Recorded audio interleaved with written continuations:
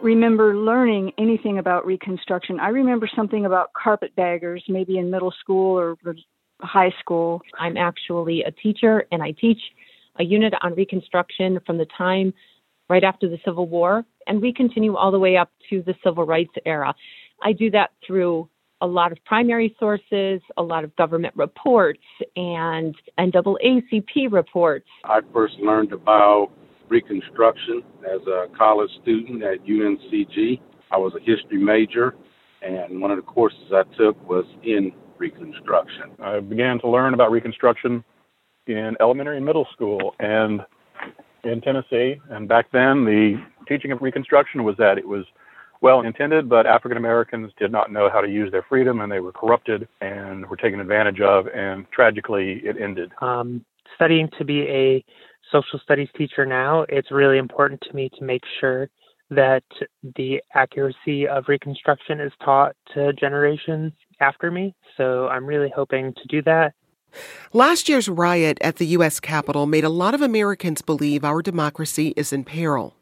But from everything to a contested election to white supremacist militias, many historians say we've been here before. What year is giving people historical déjà vu? 1877, the end of Reconstruction.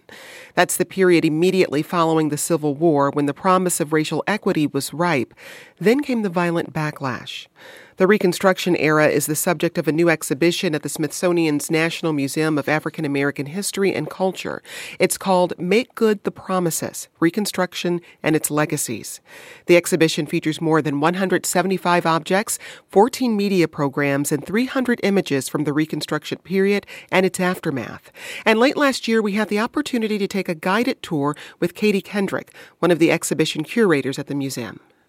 From the beginning, when thinking about what they needed to secure freedom and self-sufficiency, African Americans knew land was that answer, and definitely in the 19th century. And as people who had worked generations to cultivate land, to make it profitable for other people, they did know that land was the key to economic freedom. And so we look at that story here in this section of the exhibition. So we've got some labor contracts. That was, the first time that people were working for wages. And so for negotiating, how do you negotiate a fair compensation for your labor? What are the challenges?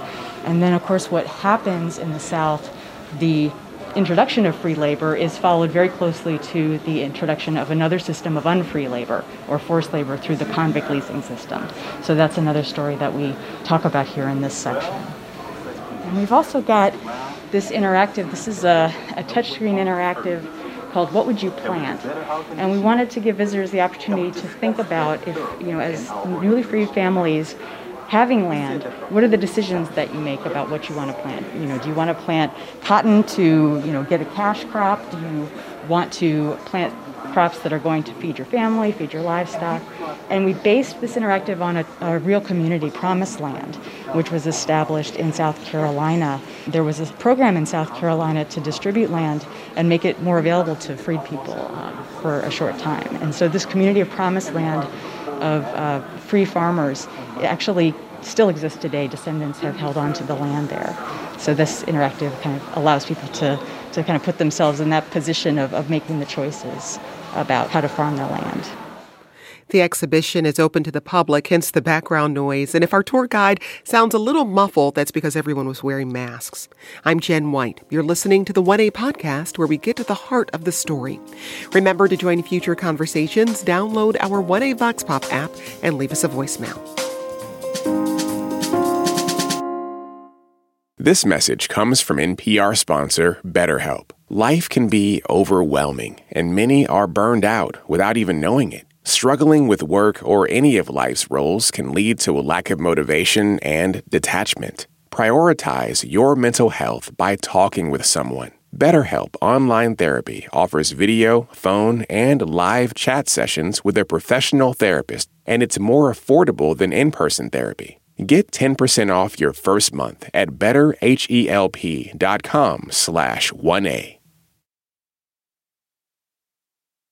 We're talking about the legacy of Reconstruction, the era immediately after the Civil War. Joining us now is Gregory Carr. He's a professor of Afro-American Studies at Howard University. Professor Carr, welcome back to the program. Thank you for having me again. Good to hear you. Also with us is Kidada Williams. She's a history professor at Wayne State University. She's also the host of Seizing Freedom, a podcast from Virginia Public Media. Professor Williams, it's good to have you with us. Thank you so much for having me. So, Professor Carr, let's get some basics out of the way. What are we talking about when we say Reconstruction? Well, it's the attempt to stitch the United States back together after the Civil War in 1865. Although, as Kidada has written and discussed many times, we can probably anchor it even before the end of the Civil War with the Contraband Acts and so forth. So we're talking about 1865 to 1877 as the conventionally accepted dates. But within that 12-year period, the real kind of meat of Reconstruction, or the attempt to basically, some people might say subdue the South, other people might say placate the South, but ultimately weave back together the Union, involves the really, as W. Du Bois would say, among other things, the attempt to integrate into citizenship over 4 million people of African descent who had been enslaved. So between 1865 and 1870, very quickly, you see the passage of federal amendments to the Constitution. And by the way, happy National Freedom Day. Just February the 1st marks the passage of the 13th Amendment, followed quickly by the 14th and 15th Amendment. So by 1870, you have those amendments in place. You have the states back in the Union on the condition that they ratify those amendments. You have the assassination of Abraham Lincoln in April 1865, which then leads to Andrew Johnson, who was very sympathetic to the former enslavers in the South. And you have the establishment of the Freedmen's Bureau, which was the huge federal attempt to create spaces where African people, men particularly, would get the right to vote, secure the ability to make and enforce contracts, and establish schools. And it's a rich history that in some ways becomes really the founding of the United States of America, where enslaved people are concerned, not necessarily 1787 with the federal Constitution, but 1865 to 1877 with Reconstruction. Well, Professor Williams, your essay called Legacies of Violence is part of the companion book to the Smithsonian exhibition. What are you arguing in that essay? What I'm arguing is that the violence that we experience in the present day in 2020, with the killing of George Floyd, or even the massacre at Mother Emanuel, that it has a deep history that traces back to Reconstruction. This moment where African Americans are trying to be free, equal, and secure, and they're experiencing what essentially amounts to a war on freedom, specifically Black people's freedom. And so the essay talks a lot about how they're trying to figure out how to live within this system while also communicating the horrors that they're enduring. Professor Williams, I touched on this earlier. A lot of historians see parallels between the January 6th insurrection and the events of 1877. Talk us through that. I think one of the things that becomes very important to recognize is that African American freedom after the Civil War was contested. The nation didn't just magically decide that they were going to abolish slavery out of the goodness of their hearts. African Americans wanted that, to be sure, but that's not what actually happened. And so emancipation comes about in this era that is very contested. And so white Southerners, white conservative Southerners in particular, are very hostile to emancipation. But so are a lot of white conservatives, in the North and the West. And so not just freedom itself, but the fleshing out of what freedom means, African Americans' right to have rights that are recognized and respected in the Constitution, all of those are contested. And so white conservatives in the South, the former enslaving class, they start attacking Black people and their freedoms almost immediately, while the rest of the nation largely just sort of whistles past the violence or turns their head. There's some action, but not nearly enough to spare the lives of thousands and thousands of Black people from either being killed or having their lives completely turned upside down because of this horrific white terrorist violence. So how do you connect that to the attempted insurrection on January 6th? Well, I connect it because part of what you see in this era during Reconstruction is intensive resistance to Black people voting. And so a lot of the violence percolates around election cycles in the South. And so you see Black voters in particular, who are targeted with assassination. They are held hostage in their homes. They are struck down at the polling place. This is done by people who don't believe in American freedom, liberty, justice, and democracy for all. And that's the connection to what we saw happen on January 6th. The people who were participating in that event do not believe in American freedom, liberty, and justice for all. And their actions reveal that, because they were protesting or rising up against a more egalitarian and democratic society that people are trying to build. This hour, we're talking about the legacy of Reconstruction, the era immediately after the Civil War. It's the subject of a special exhibition at the Smithsonian's National Museum of African American History and Culture. And late last year, we had the opportunity to take a guided tour. Here's one of the curators of the exhibition, Katie Kendrick. The search for family members who had been lost, separated during slavery was a primary goal for people coming out of slavery. How do you reconnect with people who, at times it's been years, decades since you last saw them? One of the ways that people did that is by posting classified ads in newspapers. So for years after the end of the Civil War, there were advertisements posted. What we have here is kind of a recurring feature throughout the exhibition. We call them testimony stations. We wanted to bring the first-person accounts from Reconstruction to life. So this video presents actors reading from some of these classified ads. During the year 1849, Thomas Sample carried away from this city as his slaves our daughter, Polly, and son, George Washington, to the state of Mississippi and subsequently to Texas, and when last heard from, they were in LaGrange, Texas. We will give $100 each for them to any person who will assist them or either of them to get to Nashville or get word to us of their whereabouts, if they are alive. Ben and Flora East. Another feature that we have throughout the exhibition is this theme, looking forward, where we want to start making those connections. How does Reconstruction reverberate? And what are the different ways in which it reverberates? And the tradition of family reunions is something that you can really root in this desire to bring your family back together and the importance of connection with family.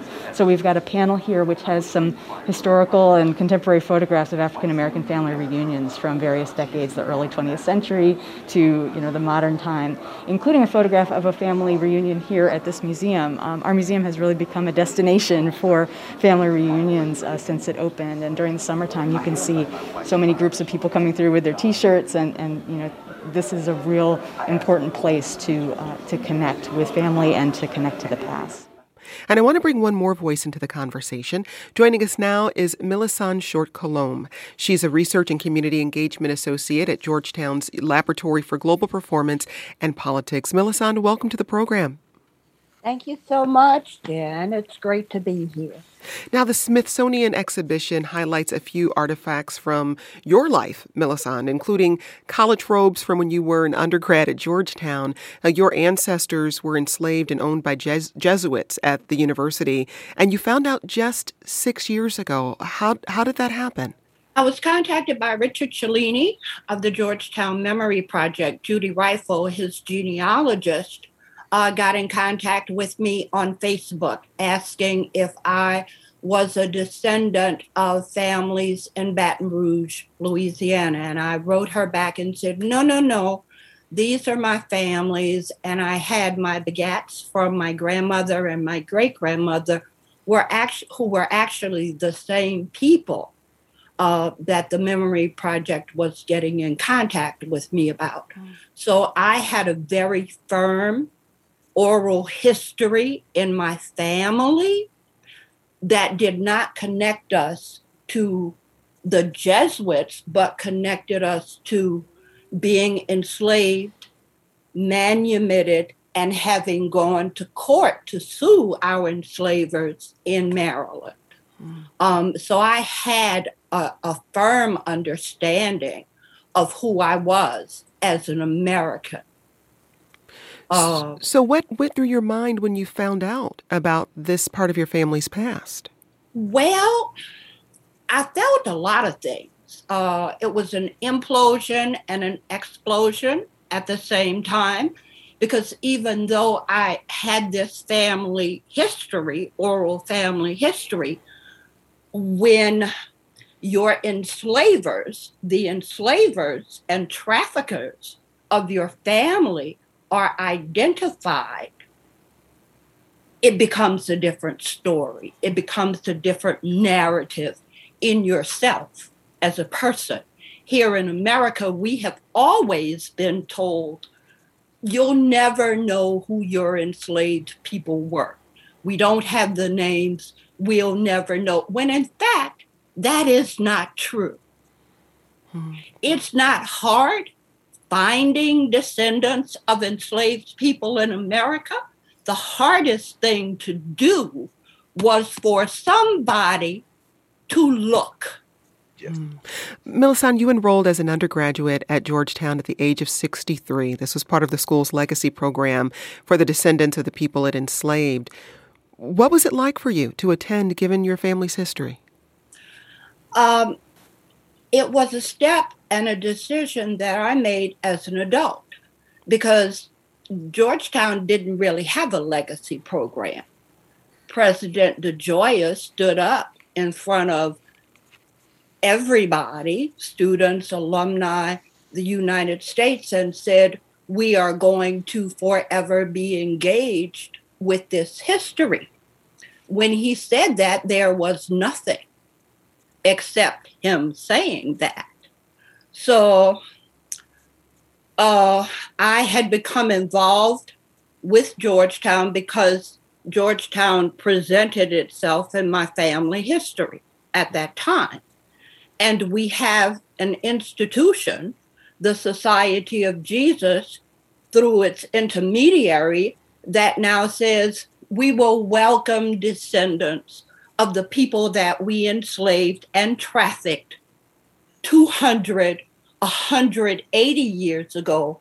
Send us, if they can make the cut, send us your descendants and we'll see what we can do for them. I needed to be a part of what that meant, because this is the institution that enslaved, trafficked, and then didn't talk about the enslavement of thousands of people for 200 years, except amongst themselves.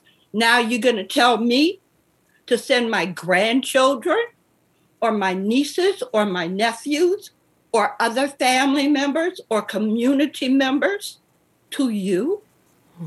Why should I trust what you say? I'm an adult. I do not think that that was young people's responsibility, because young people always are on the front line. So as an adult and a qualified descendant, I made the application and was accepted into the institution. Now, a new report from the nonprofit Zen Education Project found that in 45 out of 50 states, teaching about Reconstruction is partial to non-existent. At the same time, we're seeing tense debates among educators and parents, to be clear, mostly white parents, about subject matter related to race being taught in schools. And I'd love to hear from you first, Professor Carr. In this climate, why do you think Reconstruction is getting left out of school curricula? Well, I think the sentiment, we understand, of course, national identities are fictions. You have to work at them.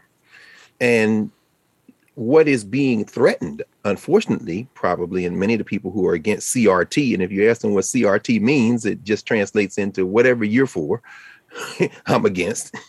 I think there's a feeling of insecurity that we see parallels within Reconstruction. I mean, in the South, you have poor whites in places like Philadelphia, to echo what Professor Williams just mentioned, 1871, Octavius Catto was killed trying to vote in South Philly. You've got poor whites who feel as if their status is being threatened in a new country, for all intents and purposes, where they haven't received any material benefit, but the intangible benefit, access to whiteness, is something that Gerald Horne often says, the historian Gerald Horne, it's almost like battle pay for being a buffer between all those black people and the white elites.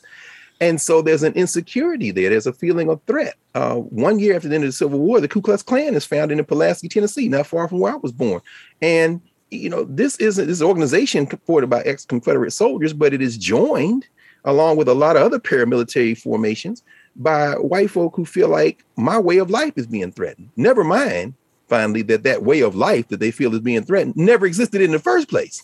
We're talking about people battling over fictions, and they're going to suffer as a result materially, rather than trying to form interracial coalitions and truly transform the country. And that's happening now as well as in Reconstruction. We got this question from one of you who says, who decides what the proper teaching of the Reconstruction looks like? Professor Williams, your thoughts? I think it varies. When you're thinking about K through 12, you have to sort of recognize the larger infrastructure that's going on there and the mission, which is to sort of like socialize Americans to be good, loyal, patriotic citizens. And so that drives a lot of the thinking in terms of what is taught and not taught. There are history standards. So there are state boards, et cetera, that determine this. But some of the same people who are agitating and decrying what they call critical race theory are some of the same people who have a say in what's on those boards, and they're, excuse me, let me put it this way. They're on the board, so they have a significant say over what's taught and not taught. And so there is an investment in not teaching this history of Reconstruction or teaching a history of Reconstruction that legitimizes white supremacy. We'll be back with more in a moment. A reminder to have your questions answered on future topics, or just to let us know what you think, tweet us at 1A.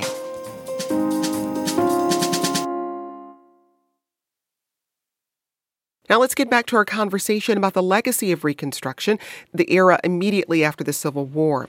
We've talked about some of the failures of Reconstruction, but Professor Carr, in your view, what are some of the major successes of this era?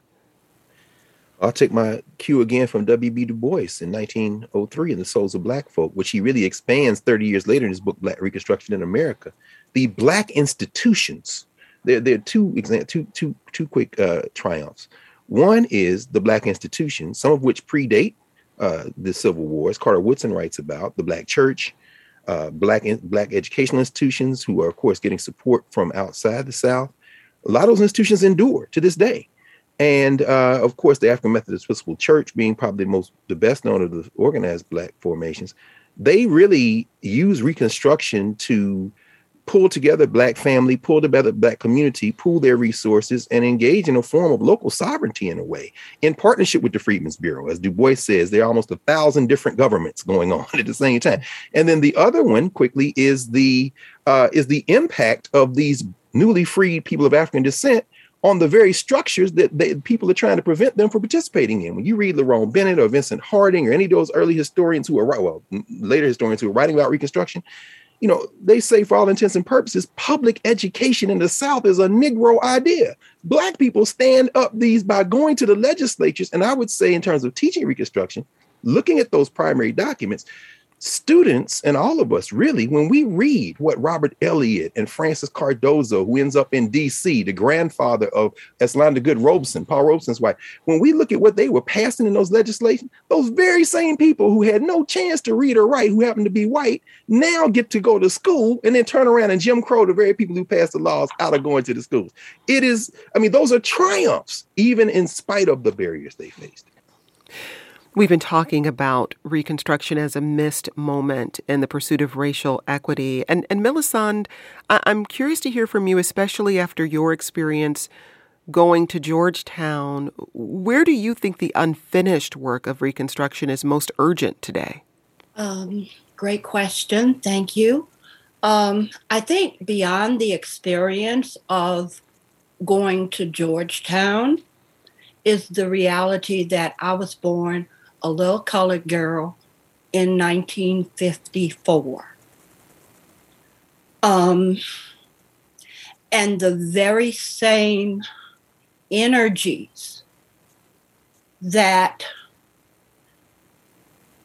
compelled people to vote against and actively suppress in Louisiana, in New Orleans, the first 10 years of my life in segregation were the most formative and solid years of my life because I was in a community of people who built where we were up until that point.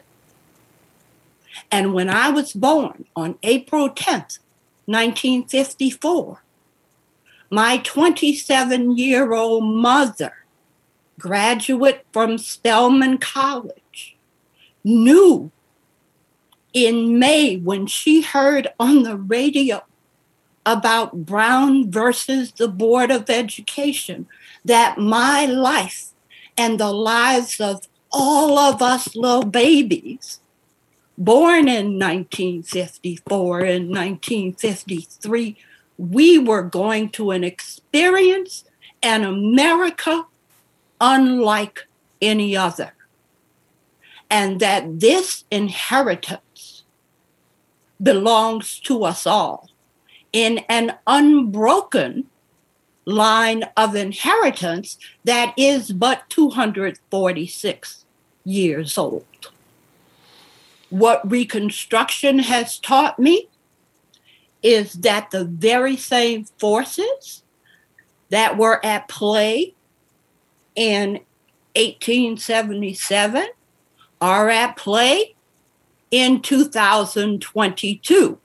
And they are energies to do the same thing, deprive me and people like me of our rights as legitimate Americans of long standing.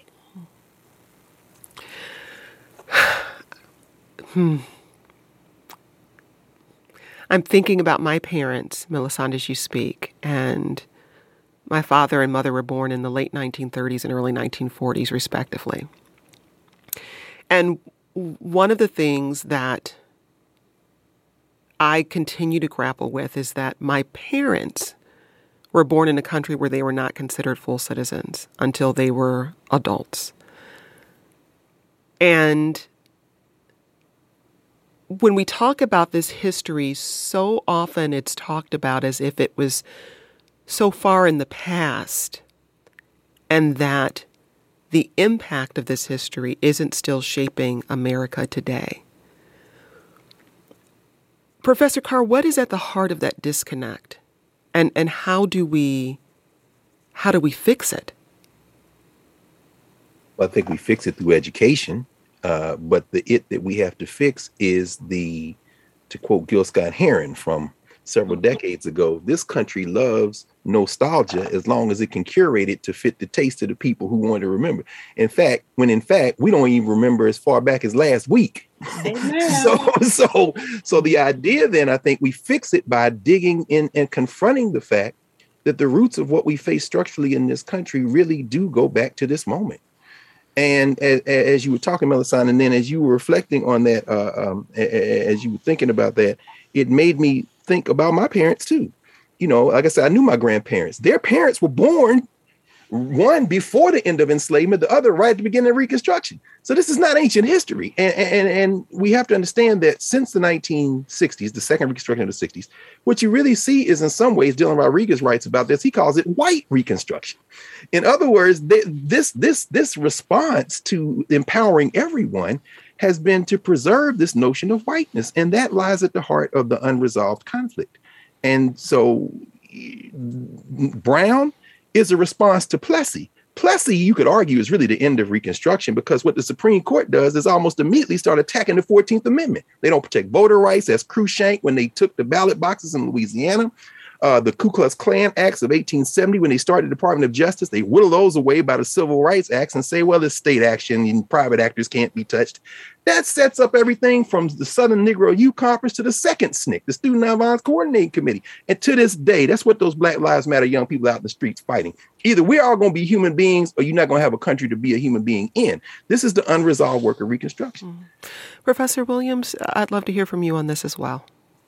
I'll just say I agree with everything that's been said. And I think that one of the things that is most striking to me as a history professor is how much our young people don't know about this history.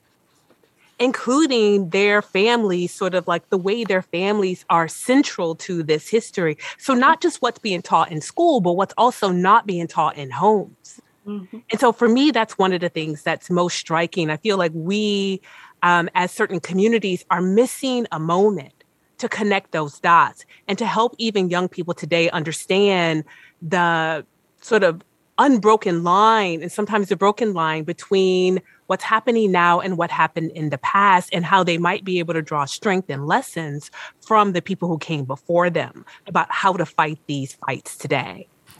That's Kidada Williams. She's a history professor at Wayne State University and host of the podcast Seizing Freedom for Virginia Public Media. We also spoke to Gregory Carr. He's a professor of Afro-American Studies at Howard University, and Millicent Short Colomb. She's a research and community engagement associate at Georgetown's Laboratory for Global Performance and Politics. Professor Carr, Professor Williams, Millicent, thank you so much for your time today. Thank you, Jen. Thank you. Yeah. Now, the Smithsonian's special exhibition on Reconstruction is on view through August. Today's producer was Catherine Fink. Our podcast is produced by Barb Anguiano. This program comes to you from WAMU, part of American University in Washington, distributed by NPR. I'm Jen White. Thanks for listening. We'll talk again tomorrow. This is 1A.